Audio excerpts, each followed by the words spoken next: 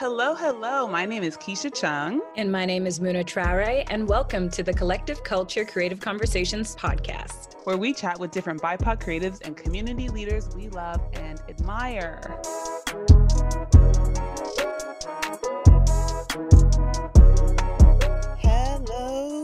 Hello, everybody, and welcome to the show. It's April. It's spring. I'm Keisha. Yes, it is, Keisha. Okay. She's feeling the vibes. I'm feeling it. It's warm outside. I know you're in LA, Muna, but it has been dark and gray here in Toronto. I can believe it. That's why I always leave.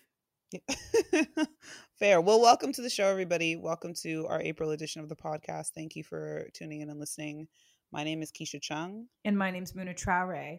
And today we have a very special episode lined up for you. We're going to be doing things a bit different. I mean, we're going to go through and do our check-in and talk about what's feeding us. And then instead of an interview today, we are going to have a very candid and explosive conversation about I May Destroy You, the new HBO show by Michaela Coel. Well, it came out last year, but it's new for me, bitch. And honestly, for half of it is new for me too. Because yeah, so audience, Keisha somehow managed to only watch half of the episodes and somehow thought that she had seen the entire season. Yeah, it was bad. We were supposed to record the podcast a couple days ago, and I'm like, yeah, I'm just gonna rewatch it. And then I get to episode 7 and it said continue, and I was like, oh shit, there's more episodes. And I messaged and our producer and Muna, and I was like, so guys, I still need to watch half the show. Anyways. So you're basically brand new. I am brand new too. I'm a brand new bitch up here. Okay. But before we get into I May Destroy You, let's do our check-in.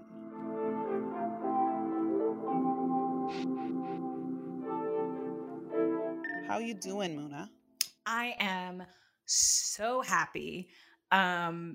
It's weird. I think that daily meditation and prayer is really doing its thing in my life.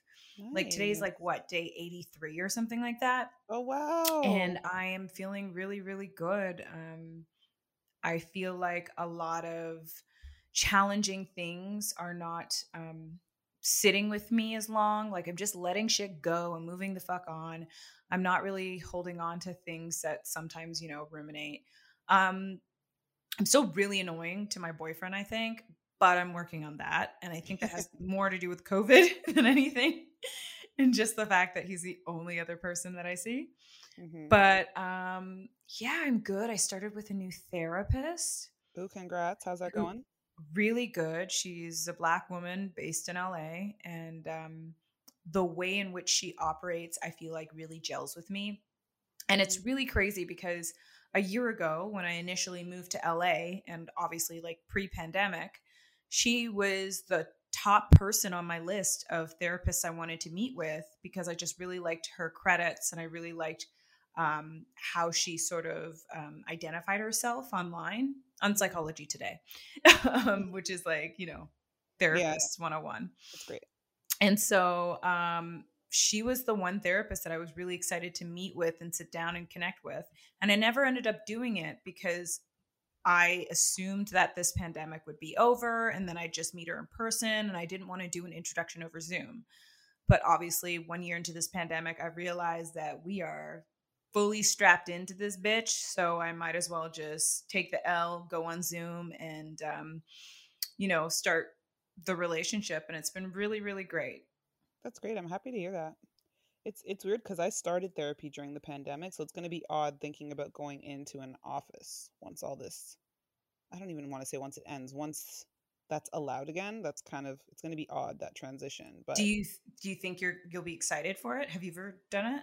Oh, no, I've never, but I'm so excited. I definitely want to meet my therapist in person. I think it'll completely change, the connection that you can have with someone. You can see people's body language more. Excuse me. I think we'll be able to understand each other better, so.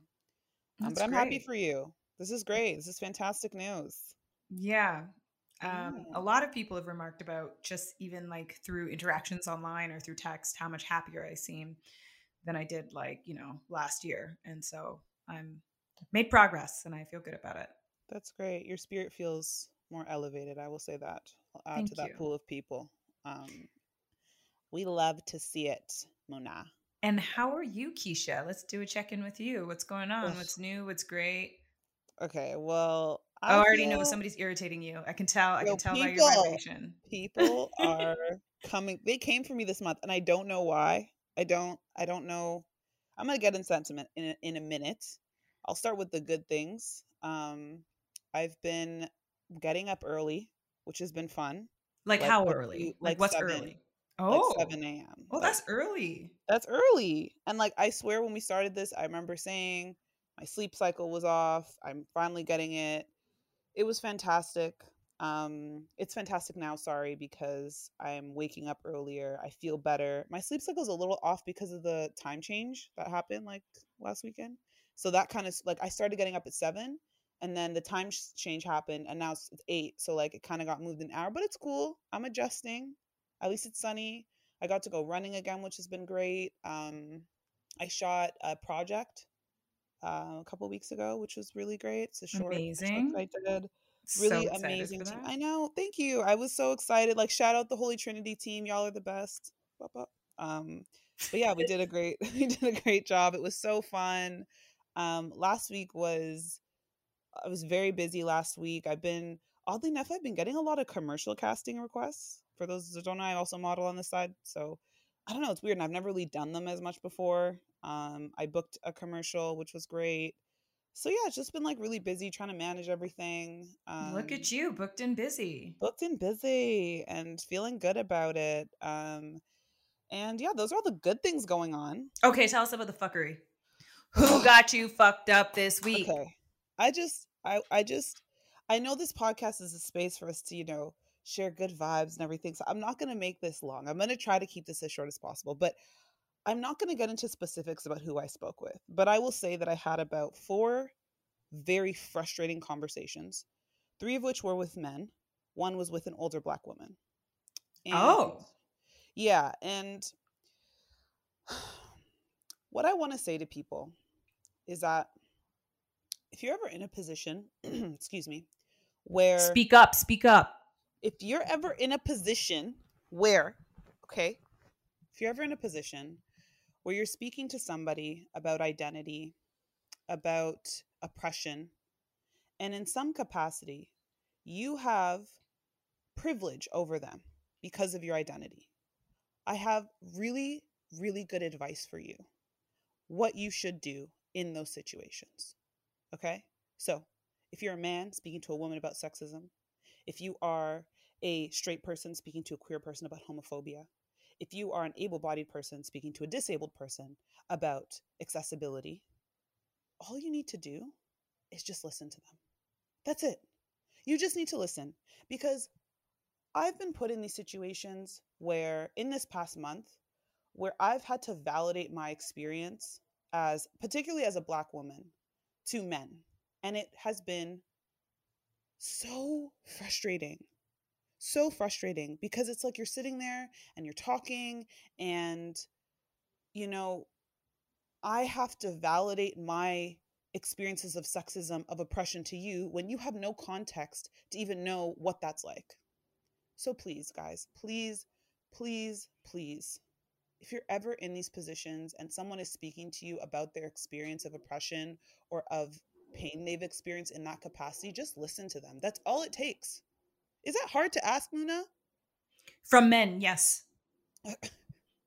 And I don't want this to sound like a man hating thing, because again, like my 4th conversation was with an older Black woman. And in that context, we were speaking about like cancel culture, and we were talking about how, like what it means. And I was sitting in a room with other older Black women and they were asking me. And then this lady comes in and she starts like talking over me as if she knew more about this when like I grew up in it, and was kind of like trying to make me feel like my opinion wasn't valid. But it's like, I was actually the one asked here, not you. And then you're going to turn around and like, it was so frustrating. And I just had to like hold my tongue. And that's something I really have to learn how to do more, because I keep getting in these situations and it's Did any of the other women step in and sort of like redirect the conversation? Yeah, but I didn't even get to finish my point. Like I was asked the questions were directed to me, and then the conversation kind of took a couple turns, but it just got to a point where I was like, okay, well, I was the one asked, and you're not even letting me speak, you know? And it's obviously different. Like, at the top of this, I was saying if you ever have like an identity, if your identity ever gives you privilege over someone, and that wasn't really the case here. It just felt more like an age thing where she felt that she knew more than me about something that I actually know more than you about. And like, it's not to Yeah. say that she couldn't provide insight into the conversation, but it was kind of like, you're not even letting me talk. And that's my point, is like, she wasn't trying to listen to what I had to say, Yeah, she didn't hold space for you, and that's No, really frustrating. it is. It But is. it's, but it's her loss and the loss of the people in the audience because they didn't get to have your unique perspective. Yeah, thanks. And Mandy. so, and she probably just made herself look like a dumbass to the people in the audience, possibly. Yeah, it was So weird. there's that. And like with the men thing, like, Sorry, I don't even know. I'm imagining this as a panel discussion. I don't actually know if it was. Sorry. It could have been in your auntie's living room. I don't want to give away too much about it, but like it was very frustrating, and that was kind of like my last straw. Like that happened more recently, and the multiple conversations I had with straight men this month, y'all need to check yourselves, man. Okay? You guys need to check yourselves. When Black women are telling you about their experiences of oppression, of sexism, of racism, and how those intertwine, listen to us. We know what we're talking about. Stop trying to tell me about myself. Stop trying to tell me about my sisters and my friends and my cousins' experiences, because you don't know. You are actually adding to that oppression by doing what you're doing. Listen to us, please. And it's triggering all over again to be put in the position of having to like legitimize whatever it is you're like explaining. Exactly. And it's like, at what point does my voice matter? If not about my own experience, at what point does it matter then?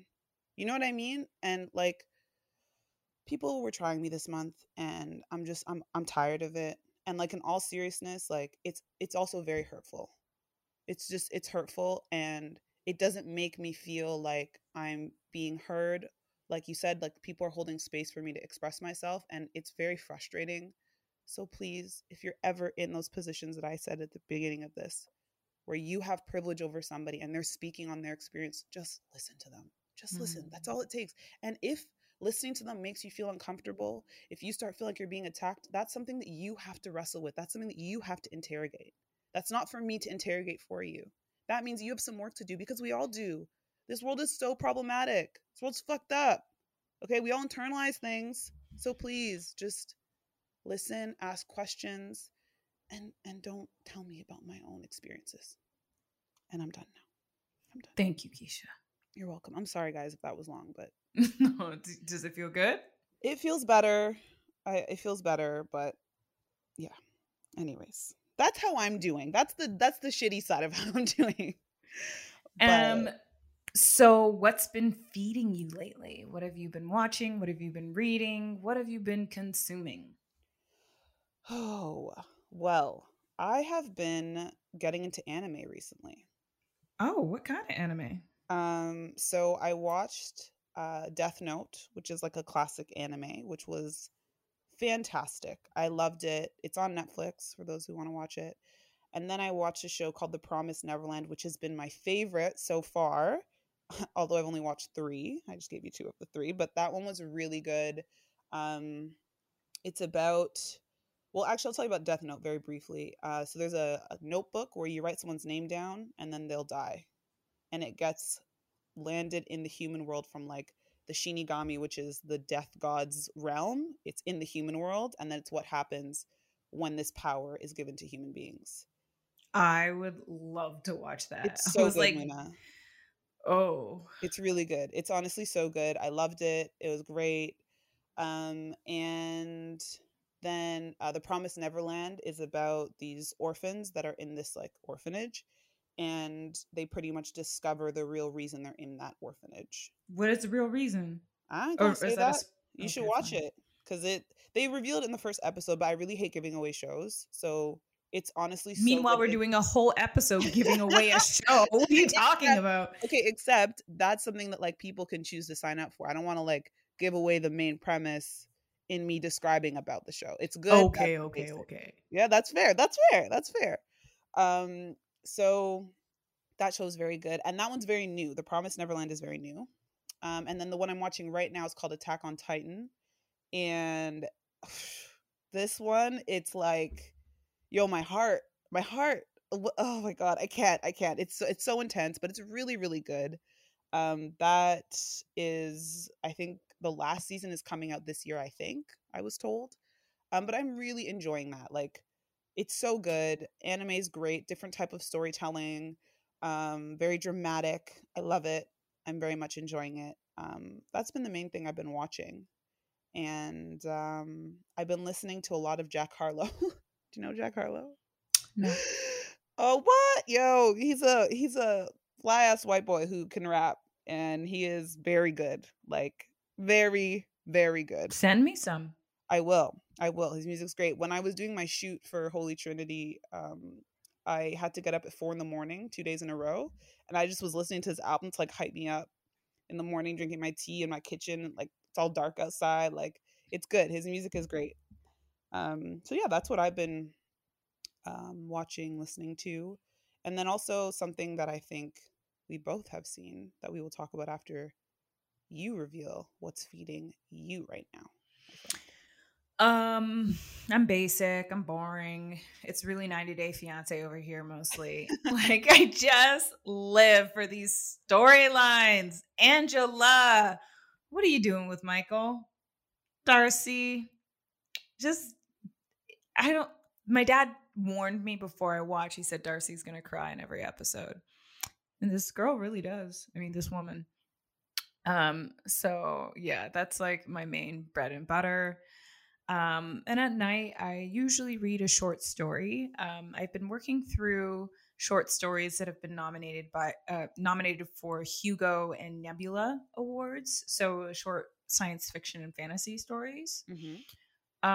Because that's my jam, and I've read some really incredible stuff, and stuff that's like across the board amazing. I read a story a few nights ago that was about this sort of like dystopian future society where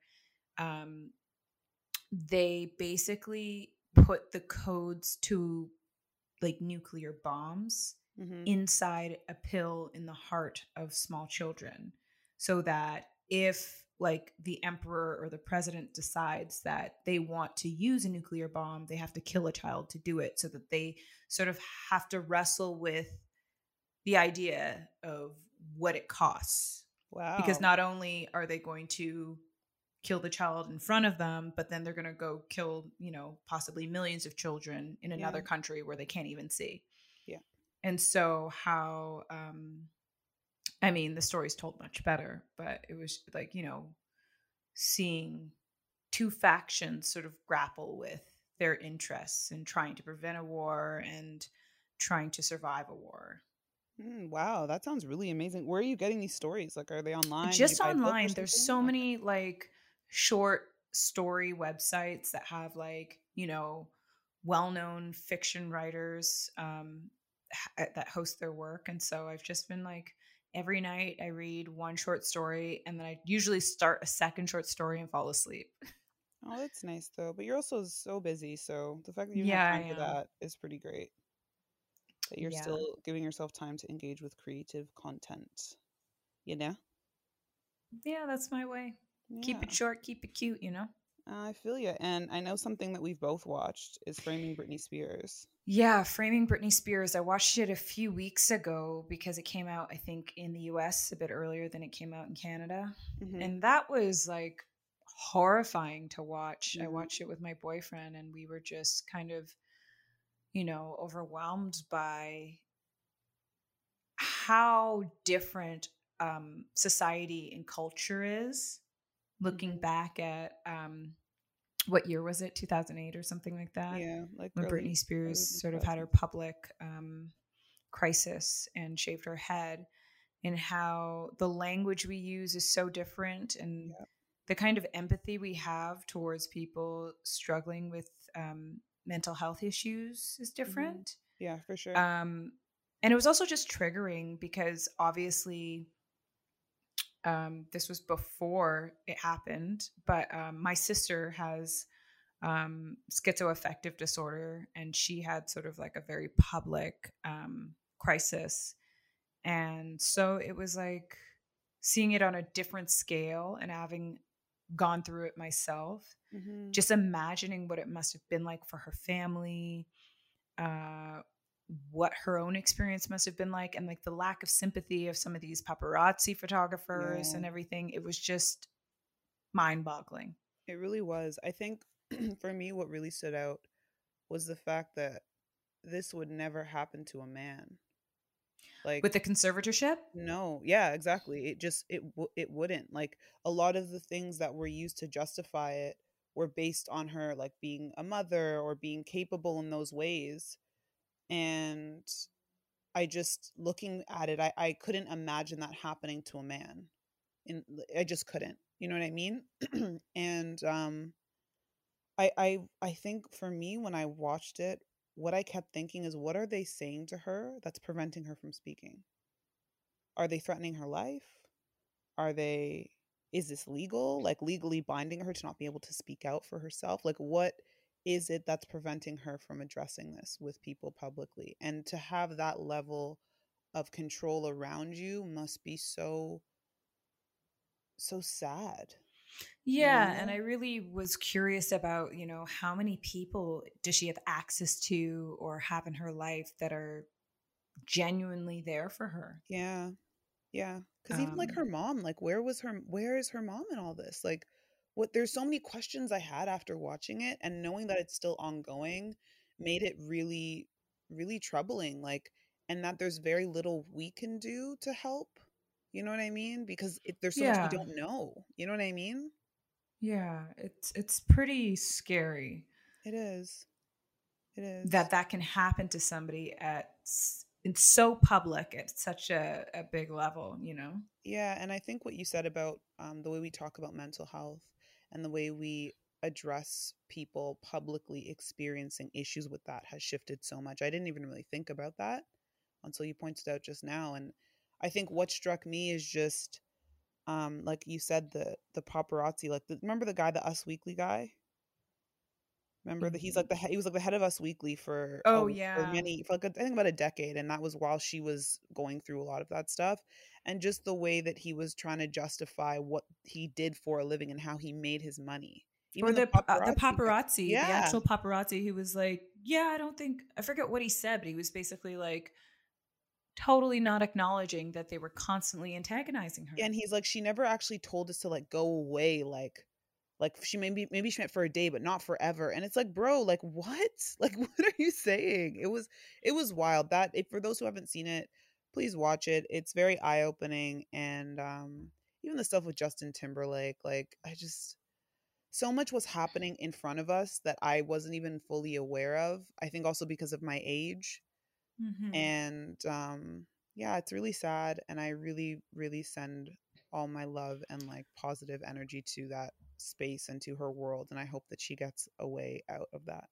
Yeah, well, we also have to look at the fact that there are many celebrities that are still having public mental health crises in front of us, like what we Hmm. saw with Kanye West within the Yeah, last year or so. yeah, Um, and the public still doesn't really frame it in a way that is sympathetic to maybe what he was going through.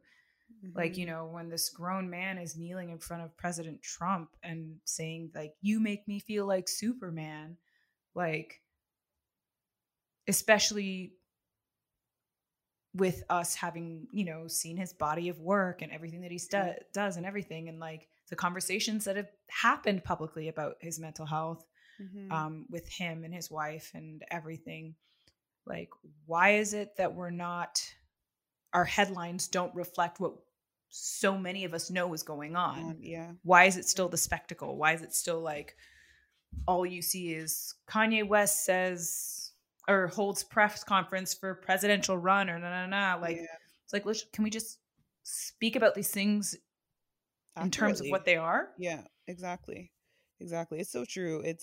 And I can only imagine Like, even to kind of circle it back to Britney Spears, like, I can only imagine what that must have been like at the time to go through that and not even have the type of language we have now. Like, even though with Kanye West, we're still not even speaking about it correctly, but at least we're talking, there are some people that are talking about it. At that time, nobody really was publicly, you Yeah, it know? was just oh, and gosh, and think about Amanda Bynes. Like, Oh my there gosh. are so many people we can list Yeah. who were just tabloid fodder. Yeah, for sure. For sure. It's really wild and it's sad, and I don't know, that documentary really shook me. It really did. But Yeah. yeah, that's something that I think I like when we both watch it. We have such different taste in things, so it's nice when we can talk about something we've both seen, you know. Yeah. Also, like, we have different like busyness levels. It's Like, true. I'm in a state where I'm constantly auditioning and reading scripts. So Mhm. very often at the end of the day, I just go straight to bed, or I watch like something mindless where I don't Mhm. really have to keep up. Like, it's like 90 Day Fiance is a very simple formula. Like, I can keep up with that, you know? I still Um, haven't watched it. oh, I don't girl, know. it I know is I think delicious. every episode we talk about it, at some point I will. I'm not going to commit to it, but at some point I plan to. Yeah. One thing too that I did see that I would like to put out there is a documentary called This Changes Everything. And it looks at gender disparity in Hollywood, and it features a lot of really well-known actors, producers, and people in the industry, and it is really well done, very Where did you watch eye-opening. it? I watched it was on Crave, like, you know how they just have like things playing randomly sometimes. Yeah. So I think it'll be on HBO, for Okay. those in the States, probably HBO Max. Um, and yeah, it was really, really good. I would highly recommend it to anybody that wants to learn a little bit more about gender disparity, particularly in Hollywood. I'll Very look out informative. for it. Thank you. Yeah. Yeah. Well, I feel like that's all that we have for what's feeding us. So let's move on to talk about I May Destroy You. And honestly, guys, there's gonna be so many spoilers. So like, I would recommend pausing this and watching the show and then coming back to listening to the next portion of our episode.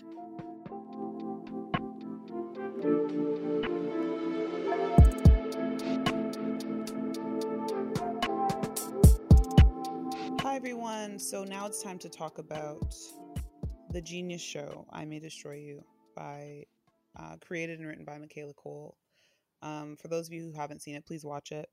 But I think we really wanted to dedicate this episode to discussing this show because it really it was brilliant and it did not get the recognition it deserved. Like most things Yeah, it's that black women do, give her for her things, for the please. kind of bravery and talent and skill that Michaela Cole expressed in this show, and just the unprecedented nature of it. Like, I've never seen anything like it before. Me either. um, for the industry to not recognize it by nominating it and awarding it is Yeah. just such a disappointment, but not a surprise.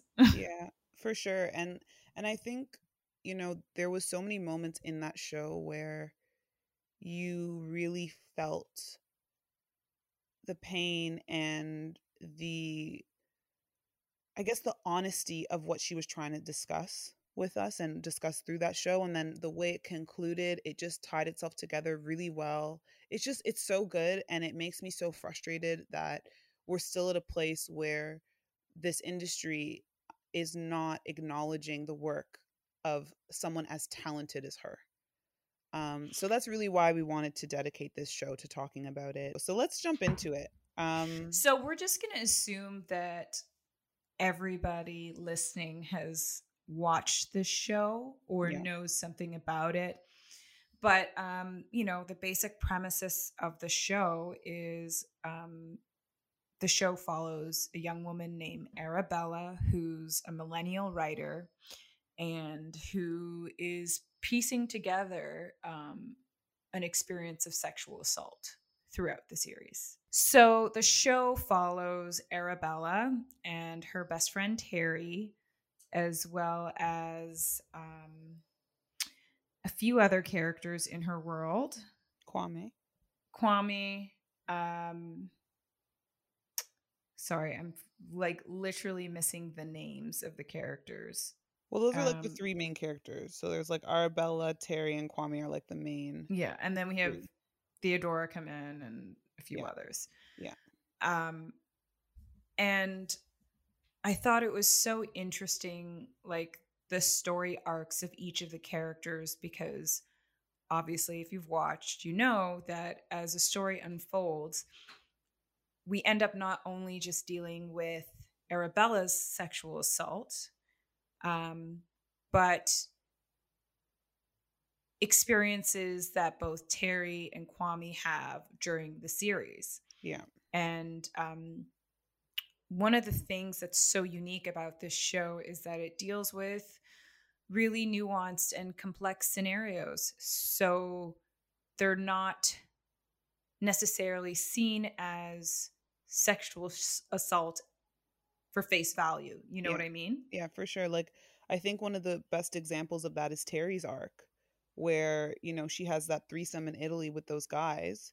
And then later on in the season, she realizes, or she kind of pieces together that they knew each other when Well, initially it's she brought met to her them. attention It's on a brought to, date. yeah, it is. But like, she kind of also thinks about it. She's like, oh my God, because they actually like left together. But when they met, and originally it was as if they were two strangers that she was kind of choosing to sleep with Yeah. together, So she went into it thinking that she had all the agency and she was driving it. Yeah, when really it Only. was these two men. Yeah. Really, that's what happened. And I think that situation was interesting because it kind of interrogated the idea of, it wasn't non-consensual sex, but the context around the sex was not really consensual because she didn't know they knew each other, and maybe she wouldn't have chosen to sleep with two men who knew each other if she knew that. You know what I Yeah. mean? And at the bare minimum, it's manipulative and coercive, and Yeah, exactly. And I think another really interesting part to me was when they did the flashback episode to when they were in high school with Theodora. Yes, that arc was very interesting to me as well. What did you think about that? I was kind of haunted by it because by the end of the episode, I didn't know whether I believed Theodora had been sexually assaulted or not. When she, wait, what do you mean? So, you know how she, at the end of the episode, she's telling her stepdad that basically it comes out that she had made accusations against her father for sexually molesting her. Mm-hmm. And then she reveals that her mother told her to make those statements about her father. Mm-hmm. But we never really know if that's true or not.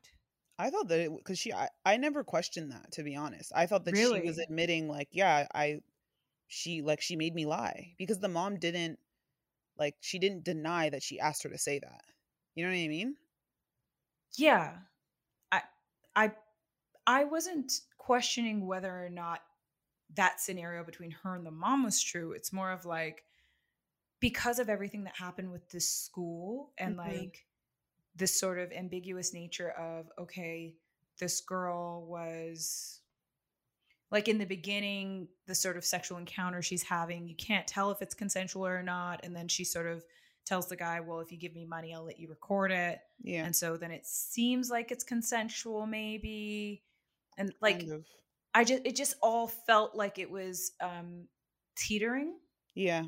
And so through the whole episode, I never really felt like we were getting the full story from her ever. Like, she was being coerced into things, but perhaps it's because she had already been violated.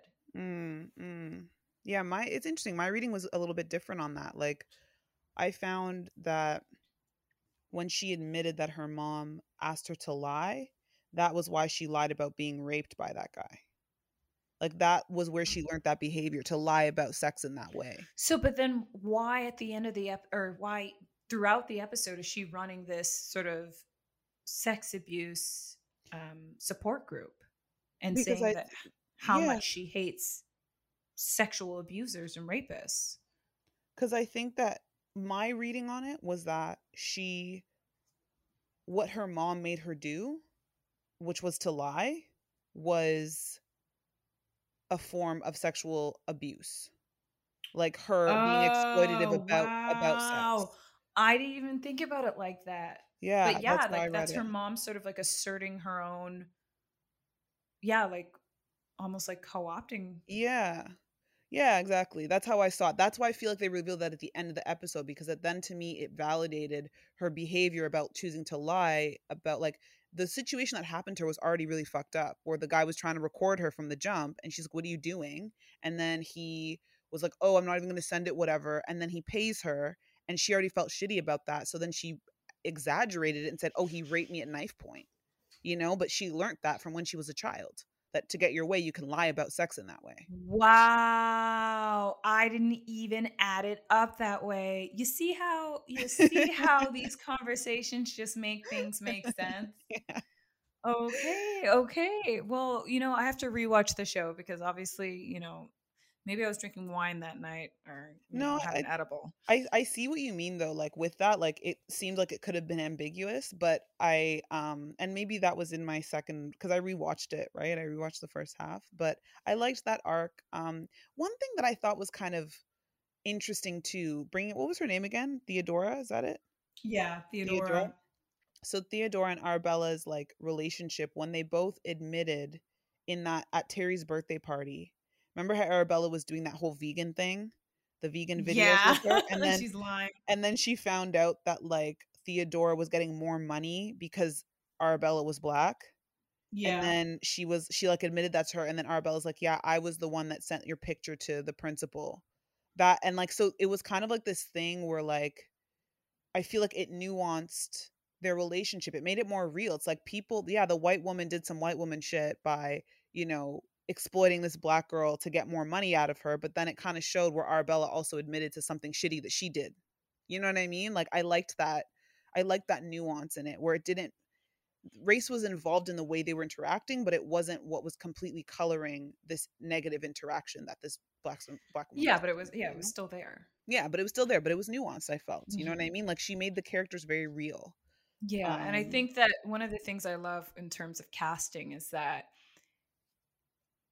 I think the casting was very deliberate. There was you can never just sort of put things in like black and white, mhm, mhm. because you see all kinds of representation. You Yeah. see different representations of queer men, Mhm. um, you know, across the board Yeah. of everyone. I think Kwame's Let's his get into that. Let's get character into that one. That arc, one was interesting. yeah, like, and it's like the discomfort he felt when he was reporting his experience of sexual Oh my assault. gosh, that was wild. But it's I think so many people can identify with it because it's Yeah. the exact reason why so many people choose not to come forward, Yeah. because how do you explain that something that began as consensual became non-consensual? Yeah. Yeah. For sure. Even especially in that scene when he was telling the cop, and then it kind of ends with the door, the sign on the door where it says like, "This door must be closed at all times out of the safety for people in the room." And I was like, yo, like they just, everything was very deliberate in that scene, and I loved it because it really, like what you just said, it shows why people don't come forward. And then even him being a man, like, it was, I loved that they had that as a part of this conversation, where sexual violence doesn't only happen to women, it happens to men, it happens to everybody. You know what I mean? Yeah, So it is something that we have to contextualize and we have to talk about critically because it is nuanced. yeah, And I it is. think a lot of women can also identify with what happened to Arabella, um, not with the sexual assault that sort of colors the entire, like the rape that colors the entire series, Yeah. but her experience with oh, what's the character's name? Her experience Oh, with with her friend. Zane. Oh, with Zayn. Okay, wait, but I want to say something before we jump into Zayn and to Arabella. I want to continue something with Kwame's thing. I have a question for you. How did you feel about the fact that he slept with that woman and didn't tell her he was gay? I don't know. Oof. I don't know how to describe how I feel about it, because I know how I would feel about it, but Yeah. I don't think most women, or I don't know if most women would feel the way I feel. So how do you feel? I wouldn't care Neither as would a woman. I wouldn't care, but I understand. I think when Arabella got upset about it, it kind of put it in my mind where I was like, oh, okay, I see why someone would get upset. But I guess I'll speak for myself. I feel very open about sexuality in that way. Like if a man's bisexual, that's not a turn off for me. That's not something where I'm like, oh my God, like you fuck guys. Like I it's not, think the it's fine issue with is me. that she didn't consent to being part of his experiment. Yeah. Yeah. And Yeah. that's sort of where it's a bit like But like, dodgy. would somebody, I don't know, like, I guess for me, I wouldn't really be, I wouldn't respond that way or react that way that she did, that white woman did. Oh, Like girl, I wouldn't. I wouldn't do that, but like I guess it is, I see how like the show, and that's the thing about the show that's so fantastic is it I was interrogating my own thoughts. I was like, well, why wouldn't I be upset? And then I kind of thought, I'm like, okay, I guess I could see why somebody would feel a way about that, why someone would react that way. You Mm-hmm. know what I mean? Because there are also a lot of women who really, like, if a guy says he like has done like that episode of Insecure where they're talking about with Yvonne. You remember that thing when Girl, she? You remember have we that? not discussed this? I have only ever seen season 1 of Insecure. Wait, what? We'll talk about this later. Okay, This is a discussion for another day. Sorry. Okay. Well, my point in bringing that up was that there are a lot of women who, if their men they see any form of queerness or anything that strays away from a straight heteronormative man as being very unattractive. Yeah, that's not me. Yeah. That I'm okay. is so not me. Yeah, I'm on the same page with you as that. So, I just found that very interesting. And when I was watching the show, it was like something I wrote down. I'm like, I wonder how Luna feels about this. So, like, I need to ask her when we talk about this. Yeah. But I think it's important that they included it, because Me too. there's like, again, there are so many nuanced experiences in the show that so many of us can identify with.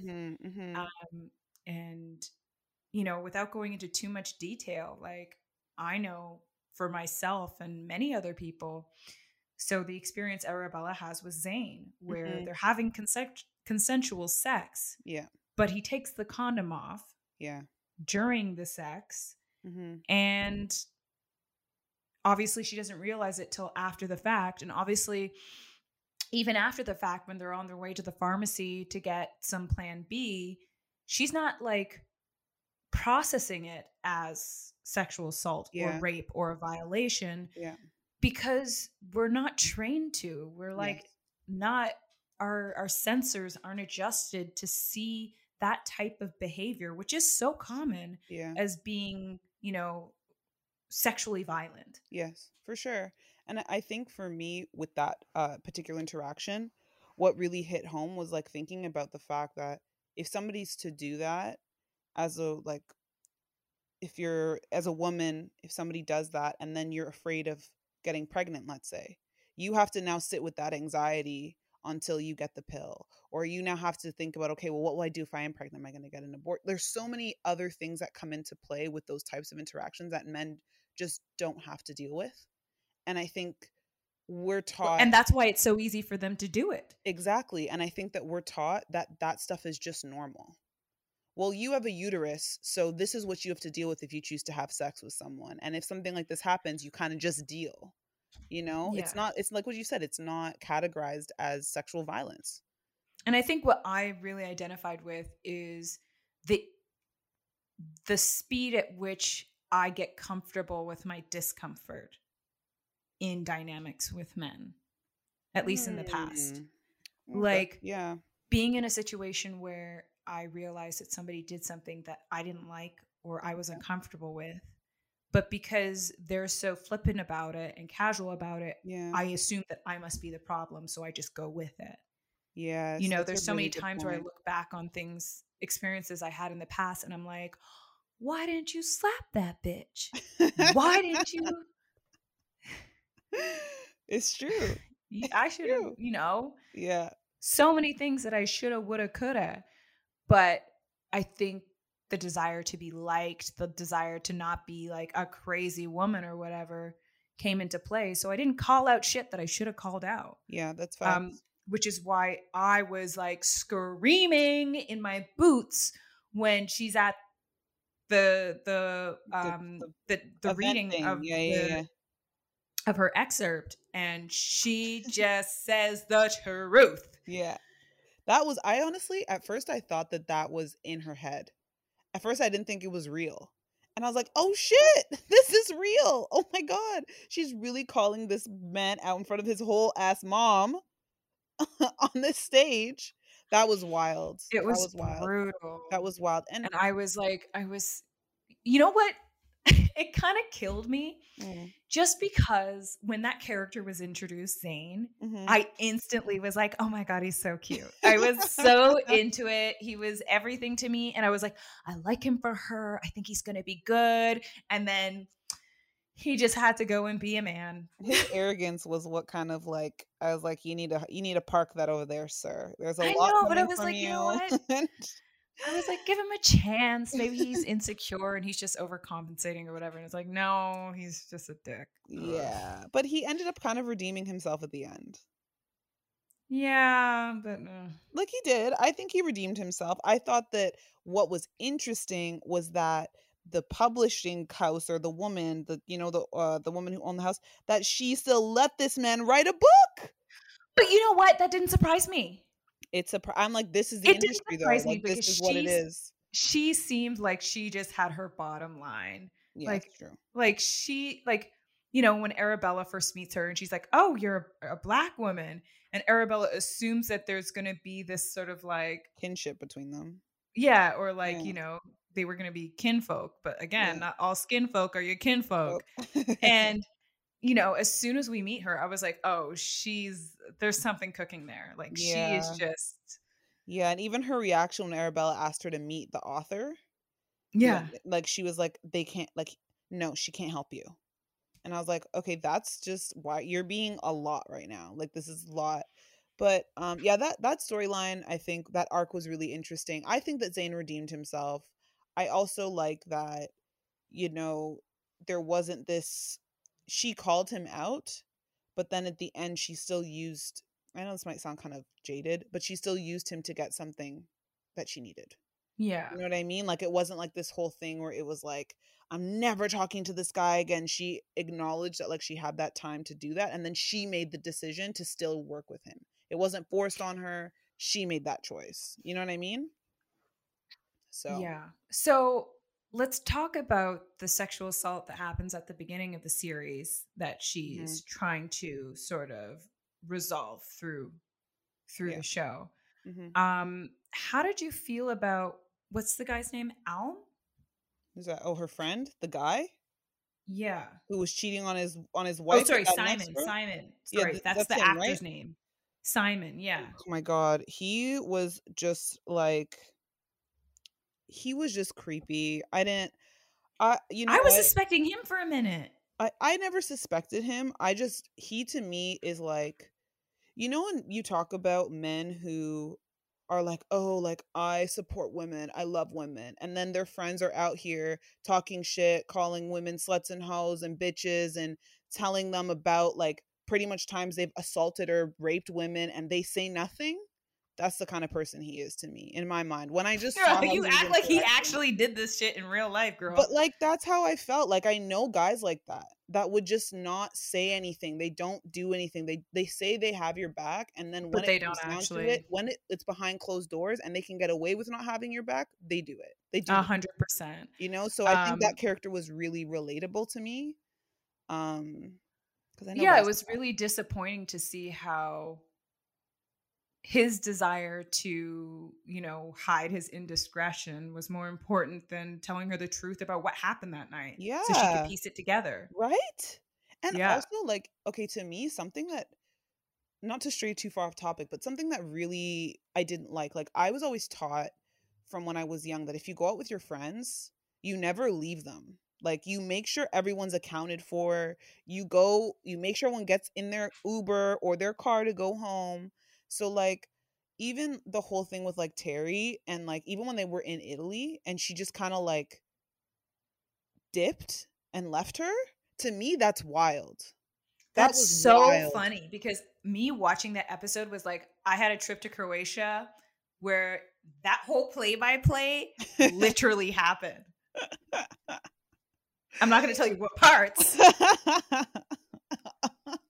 But yeah, that literally happened. So, and I wasn't raised that way, and Yeah. I actually am the type of person who will go to a club with you and leave you, like 100%. Because, not to say like maybe I'm trash. Yes, I am trash. But because my attitude is like, we're grown. Like, if you see a cute boo-boo by the bar, go for him. I'll go over there. We do our thing. You let me know. Are we going home together or not? Bah, bah, bah. I wouldn't leave the venue without like giving my girl a heads up or whatever. Yeah. But like this isn't CP24. I don't have to be on you. Yeah. No, that's true. I think for me, like, I've just had a lot, like, in my friend group growing up, I was always the one that could take care of everybody more so. Like, I was like the more level-headed. I never was the passed out, like, falling everywhere. So I was always making sure my friends were like good. Like, I always say to my friends, even to this day, if they leave my house, I'm like, yo, message me when you get home. And like, I don't know. So to me, that whole dynamic is very foreign. So even like back to her friend, this guy, what's his name again, Mona? Which friend? Which guy? The guy, the one we were just talking about. Oh, Simon. Simon. Even with Simon leaving her, it's like, to me, you just don't do that. You just it's like, if you see that she's as fucked up as she obviously was, then yeah, you don't do that. But it's, for me, I don't know. I guess my attitude is always like I lived on Queen Street for years. Yeah. I was always that way, where it's just like pop in, pop out, whatever. Mm-hmm. I don't call anybody. I don't. Yeah. I mean, I was just. I guess like I'm sort of an independent spirit, and I've traveled so much on my own. Yeah. So I'm just so like live and let live. Yeah. Yeah, that makes sense. I probably should be better at that kind of thing. Nah, you're fine.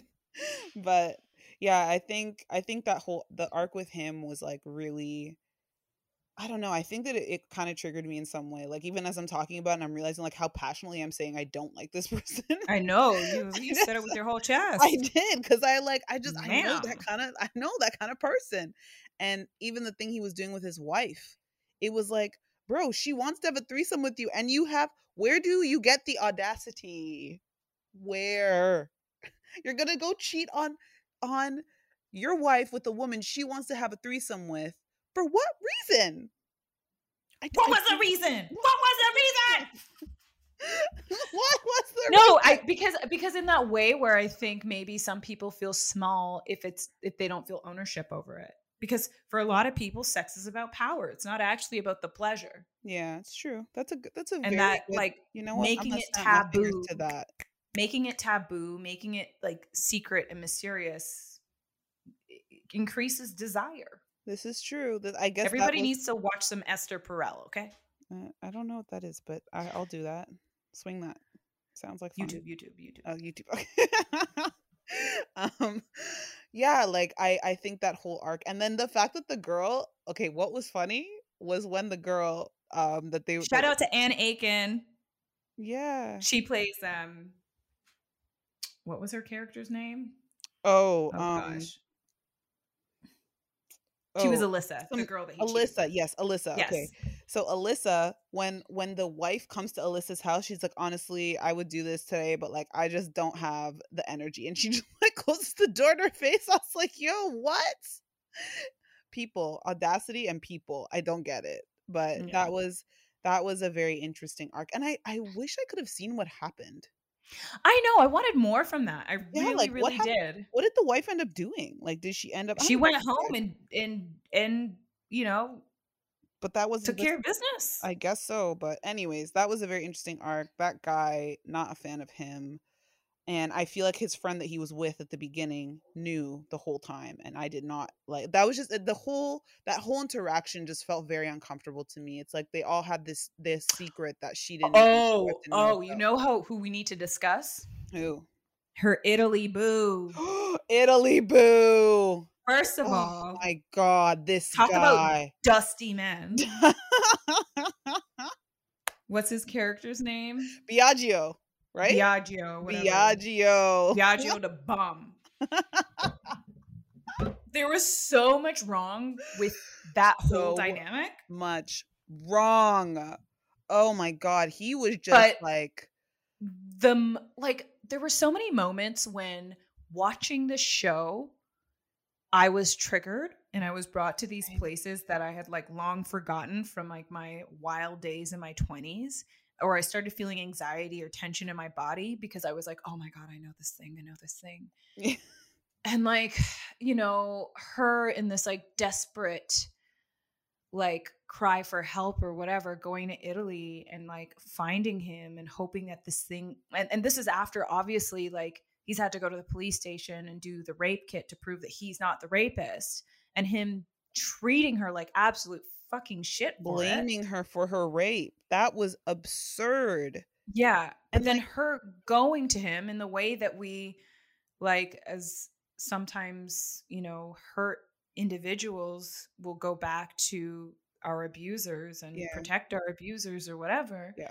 Going back to him and his reaction.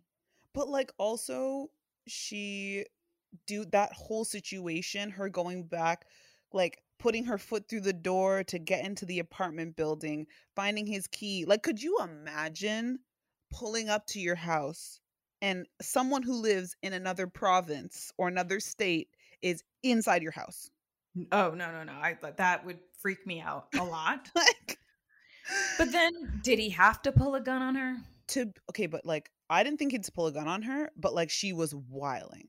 This was the thing about that whole dynamic. I completely understood why she was making those choices, but I also understood why he made the choices he made too. Because I think it's like she was literally about to kick his door down, and then what would have happened? You know what I'm saying? Like, it wasn't like she was being violent. Like, she was kicking the door down, but that's because she was extremely hurt. Like you said, she was going back to an abuser and looking for something in him that she felt at the high moments of their interactions. Yeah, but that wasn't there. And this is like for any woman, man. Like you can tell so much. Like, don't judge your relationship by when you're on vacation and you have money and everything's cute. Yeah. You know? Yeah. Like, judge your relationship by how a man treats you when you're in the trenches. Facts. It's true. Even any person, like man, woman, anything, like, you know, people show themselves in those moments, and he showed his whole ass self. But he was showing himself from the beginning. It's like your first interaction with her, you weren't vibing with her because she was messy and she was on drugs. Yeah, no. And then you dated her and sold her drugs. No, but that was when, didn't they meet at the basketball court? Yeah, they met at the basketball court. So they met at the basketball court, and then he saw her at the club, but was, Then he saw her when she was on the drugs. He sold her. Yeah, and was like low-key judging her. Yeah, he was a little bit. He was. But so, you know, the man, his morals were slippery at best. I feel very like loose. Being very generous. But like, one part though that I did absolutely love about their interaction was when they were about to have sex, and she said she was on her period, and she took out her tampon, and then there was like that blood clot scene, that whole part. Honestly, oh yeah, I was like, this is real. Yeah, something I've been saying for so long is like, how messed up is it that we can go watch all these fucking war shows, Game of Thrones, all this shit where people are getting their whole ass heads cut off, there's blood squirting everywhere, but we never see period blood.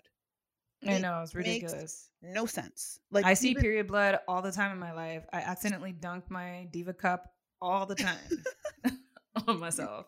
I've managed to flip it inside out while it was still inside me once, and then all the blood, it didn't even run down my leg.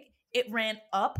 I think I was like bent over or something like that, but it ran up my pants and then splattered on the floor. Oh my God. And I was like in like a facility with all these men, and you should have seen their faces. And it stunk because it's like Diva cup blood. Sorry. Anyway, I digress. Oh my God, I need to hear more about this story. That is wild. But I like, know, I have a wide set vagina. That's all we need to know about that. I love you, Mona. But like, for real, when I saw that scene, I was like, that is how I know this shit is real. Like, it seems like such a small thing, but it's really not. That was representation on a whole other level that just needs to be normalized. We need to be seeing more period blood. We need to be seeing those moments because they're real, they happen, and I hate that it's not a thing. And we're so desensitized to other types of grotesque blood. Grotesque things, but not period blood. Yeah. Cha. Anyways. Speaking of representation, I thought it was really interesting the choice she made to cast her roommate, who is Ben. I didn't even know that was his name. Yeah, well, we don't really know much about him. We don't know. And how, like, this roommate who's in almost all the episodes and who we see periodically coming in and out, and he seems really pleasant and really nice, is this white guy, but we don't really know much about him, and there's just not much there. Mm-hmm. And I thought it was so interesting that she cast a white man for that, because I feel like so often growing up in movies and on TV, that's the kind of role that was relegated to people of color. Yep. It's very true. And so to me, it seemed like almost like a deliberate way of pointing that out. Mm-hmm. Yeah, that's a really good point. I think even on to your point, most of the main casts are all dark skinned. Like Terry is like light skinned kind of, but she's like brown to me. You know? She's light skinned to me.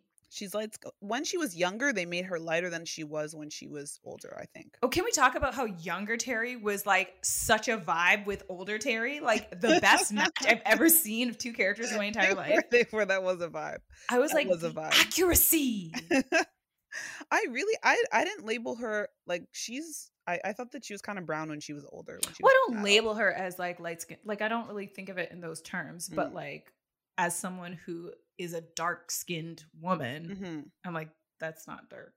I wouldn't label her as dark-skinned, but you have like her, you have Arabella, you have Kwame, and then a lot of the guys that Kwame was seeing were all dark people. You had like there was just a lot of representation. Very good looking. So good looking. I was loved living. it. I was, especially the last guy. The last guy, the guy with when he went to the dinner. Oh, I was like, y'all are a vibe. I was like, fix me a plate, please, right? Like, why are you trying to leave, bro? Hang out, chill out. Oh, I was like, let me enjoy this. Yes, right. But I think that, like, you know, to kind of go back to what we were saying before, like, she really did make intentional choices with that. Where like there were a lot of darker skinned people that you saw in it, and then the fact that she made a white man this side character was just, it was brilliant. Also interesting that the perpetrator of her rape was a white man. Yes. And not the kind of white man you would expect to commit a rape, at least not on television. Like, again, representation. It's normally somebody who is imposing and, you know, or like very obviously creepy looking. Yeah. And in that last episode where we see 3 different versions of her sort of reconciling the whole experience and confronting him. Oh my God. Which is, you know, brilliant in itself. Yeah. And I mean, we'll go into all of that. I think the visuals alone of that last scenario where she fucks him, that tells you so much, I think, about why people maybe were intimidated by this series or felt uncomfortable. Yeah, it's so true. That's a really great point, because that whole last episode, it was alarming. I couldn't look away. I was just like, what is, and then once it clicked in what was going on, I was like, yo, damn, like this is why you didn't get your things. This is why, because this shit, people can't even fathom it. You're flipping so many things on their head. You're gonna make so many people very uncomfortable with this shit, and know? I think that like the kind of people and gatekeepers who would have been able to nominate and, you know, make sure that this show got the recognition it did were the very people that I think it indicted. Exactly. Exactly. Like the way that they were represented in it, they did not like that. The people that looked like them And were I the was villains. living. They were the villains. It was, yeah, that whole. Honestly, at first I thought the first one where they like beat him up, I'm like, wait, what? I thought it was real. And then Well, yeah, the first version, like, I think that's sort of like the trick. It's like, oh, you Yeah. think that this has really happened. And then you go back and then you realize, oh, I think they're cycling through different versions, because when you see her putting up the little her notes on the wall, and it's like she's rearranging the story and she's doing different versions. Yeah. And I don't think we ever get a picture of what the final version was at all. I think we did. You think the last one was the final? No, I think that when she chose not to go back. That's what I thought happened at the end. Like he asked her, because the scene kept starting with her roommate Ben asking her, so what are you doing tonight? And he was like, oh, then she's like, went to the bar. Yes. And then the last one, he asks her and she's like, I'm just singing. I'm done that. I'm done with doing that. And then it kind of flashes forward to Terry and the commercial and then the book launch. To be honest though, I had to read afterwards to like make that assessment like final in my mind, because I was like, wait, so that is what happened, right? Like she chose not to go. That was the choice she made. Just to, like, I don't think I had fully fleshed that out. Yeah. I also thought it was brilliant that she named the bar where the sexual assault happened it was called Ego Death. I loved that. I noticed that in the first episode, I was like, oh, shit's gonna go down. I kind of knew what the show was about before, but I was like, that is so smart. You're so smart. Yeah, and I think that like Michaela. There are so many little Easter eggs throughout this show. So and I think if we go back and watch it a couple times, the more we'll learn about her and, the story that she is trying to tell. Mm-hmm. There were so many little subtle things. I think it was like in the first 2 episodes, so much of the music was just female rap. Yep. From London. Yeah. And like, I was just moved by that. I was like, wow, like you're wrong. Like starting off, the music was incredible. And also the fact that like, how many times have you watched a show with a Black woman who changes her hair all the time, and like we're not having conversations about it? Yeah, I know. Well, I mean, there was that one episode where she goes to the hair salon or whatever, but it's like, it's not like the way that many of us Black women are, which is we change our hair all the goddamn time. You see me, sometimes I'm wearing a wig, sometimes I'm not. Yeah. Sometimes my hair is just wrapped. Yeah. Yeah. And like, I will say this as well. I love her with no hair. She is stunning. She's so she literally could her bone have structure. literally, oh my God. I'm just like, you are so carved by gods. Ebony. Literally. Oh my God. I loved it. And I just loved I liked her. Like jaw dropping. Like when you look at her, there are no words. Literally. Perfection. Angelic. And the way that they lit the show as well and the way they lit her skin in very simple scenes, it was just, I loved it. They did such a good job with that. It's definitely an experience. Like, I honestly don't know if I could watch it again, because it's hard to watch. Or at least I'd have to give myself quite a bit of a break, but I'm also kind of happy I didn't binge watch it, and I did do it in pieces, even though it was unknowing. I am happy about that. My partner and I, we definitely, we'd watch one episode, like we watched over the span of maybe 2-3 weeks, just because we'd have so many conversations after each episode, and it was a lot to digest. Yeah. But also, for me, like I had a very colorful period in my 20s, let's just say. And a lot of it was triggering. Like even in that last episode where she takes the rapist home and she wakes up in the morning and they have like consensual sex or whatever, and he's like, I'm not going to leave until you tell me to. Yeah.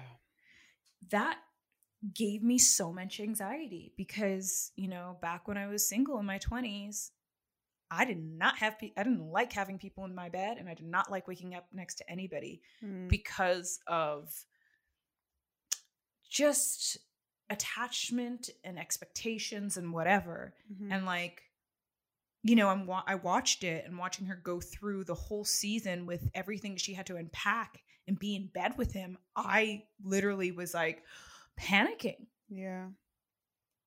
Yeah. It was a lot. And even at the end of that scene when he leaves, and then the like dead beat up version of him leaves behind the The symbolism of that was incredible. holy shit. Like, you know what I think upsets me the most about this show not getting the recognition it deserved was something that you said at the top, was how much vulnerability must have been involved in this show, in creating this show, the places that she went to create something like this that allows us to have these conversations right now, that Yeah. made you and your partner have conversations about consent, about sex in ways that we have not been able to.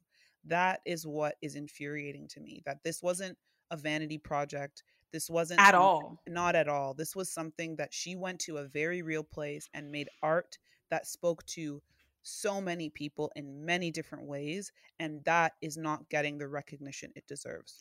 But I think it's something for us as like Black filmmakers and creators to recognize, is that For sure. we could do the very best, put everything on the page, do absolutely everything that we can to make a project as authentic and real and defined as possible, and it won't make a difference. Yeah. Yeah. Until the very fundamental structures of this industry change. That's like this, you know what? It's a thing too where we have to be the ones that give each other our roses. You know what I mean? Like, we have to be the ones that are acknowledging this. And that's like this tweet that Solange put out in 2017. Create your own communities, build your own institutions, give your friends awards, award yourself, and be the gold you want to hold, my G's. Yes, That is why. thank you. That is why, you know? So, well, I feel like we have tapped into almost all the aspects of the show. We've gone through all the main we arcs. could go through so much more, but I think that's a great place to end. I agree. So, Keisha. Yes. I'm going to give you the award for most smartest, inspiring, determined, passionate, opinionated, loud ass friend. Oh, doing bad bitch shit. Oh, guys, we didn't plan that. That was so nice, Muna. Are you gonna give me an award? Yeah, yes, I'm going. Okay, good. And Muna, I'm going to give you an award for being the most supportive, the most kind, intelligent, beautiful, talented friend that I have, because I am honestly so grateful for you and all the things we've been able to do together, professionally and personally. You're such a wonderful beam of light, and you get that award. So thank you. You're welcome. You're welcome. I'd like to thank the Zoom Academy. I would like to thank Jesus and my parents. And oh my God, you're the best.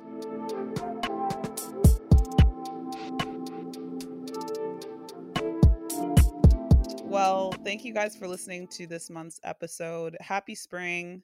Happy April. Right now we have the CC column is going to be written by one of our Collective Culture writers, Bobby.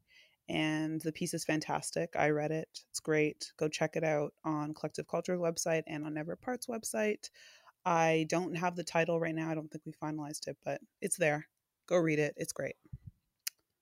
That's my only announcement, really. So, yeah, I think that's it. We're all done. Have a great month, everyone. See you next month. Bye. Collective Culture Creative Conversations, the podcast, is made possible by Never Apart and Collective Culture. This podcast is produced and researched by Keisha Chung, Muna Traore, and Anna Akoto.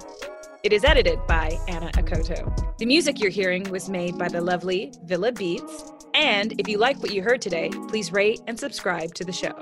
We appreciate you and your support, and we can't wait to bring you back more episodes. Thank you so much, and we'll see you next month.